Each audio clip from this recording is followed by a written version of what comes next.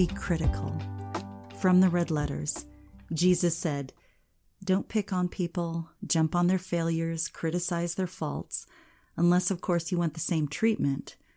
That critical spirit has a way of boomeranging. It's easy to see a smudge on your neighbor's face and be oblivious to the ugly sneer on your own. Do you have the nerve to say, let me wash your face for you, when your own face is distorted by contempt?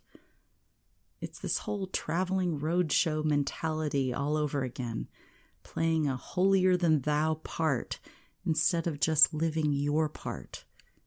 Wipe that ugly sneer off your own face, and you might be fit to offer a washcloth to your neighbor. Matthew 7, verses 1 and 2, from the Message. You actually can't see a person's faults clearly until you remove your own. When all you see are the faults of others, it's your own faults that cloud your vision. Jesus wants us to resist the temptation to pat ourselves on the back and set everyone else straight.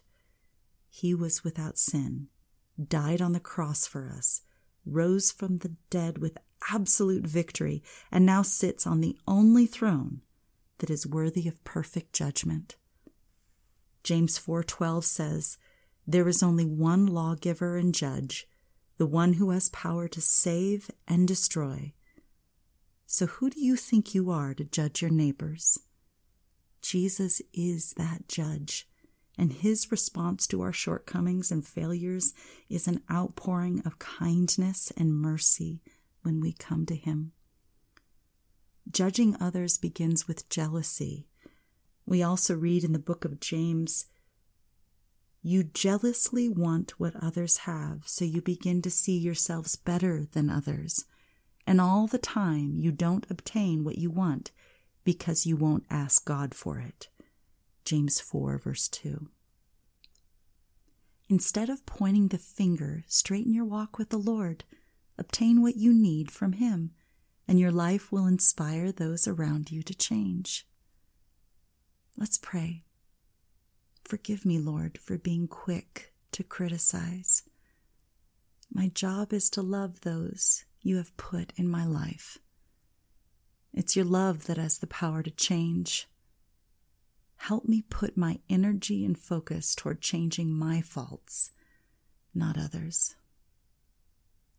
Teacher, they said to Jesus, this woman was caught in the very act of adultery.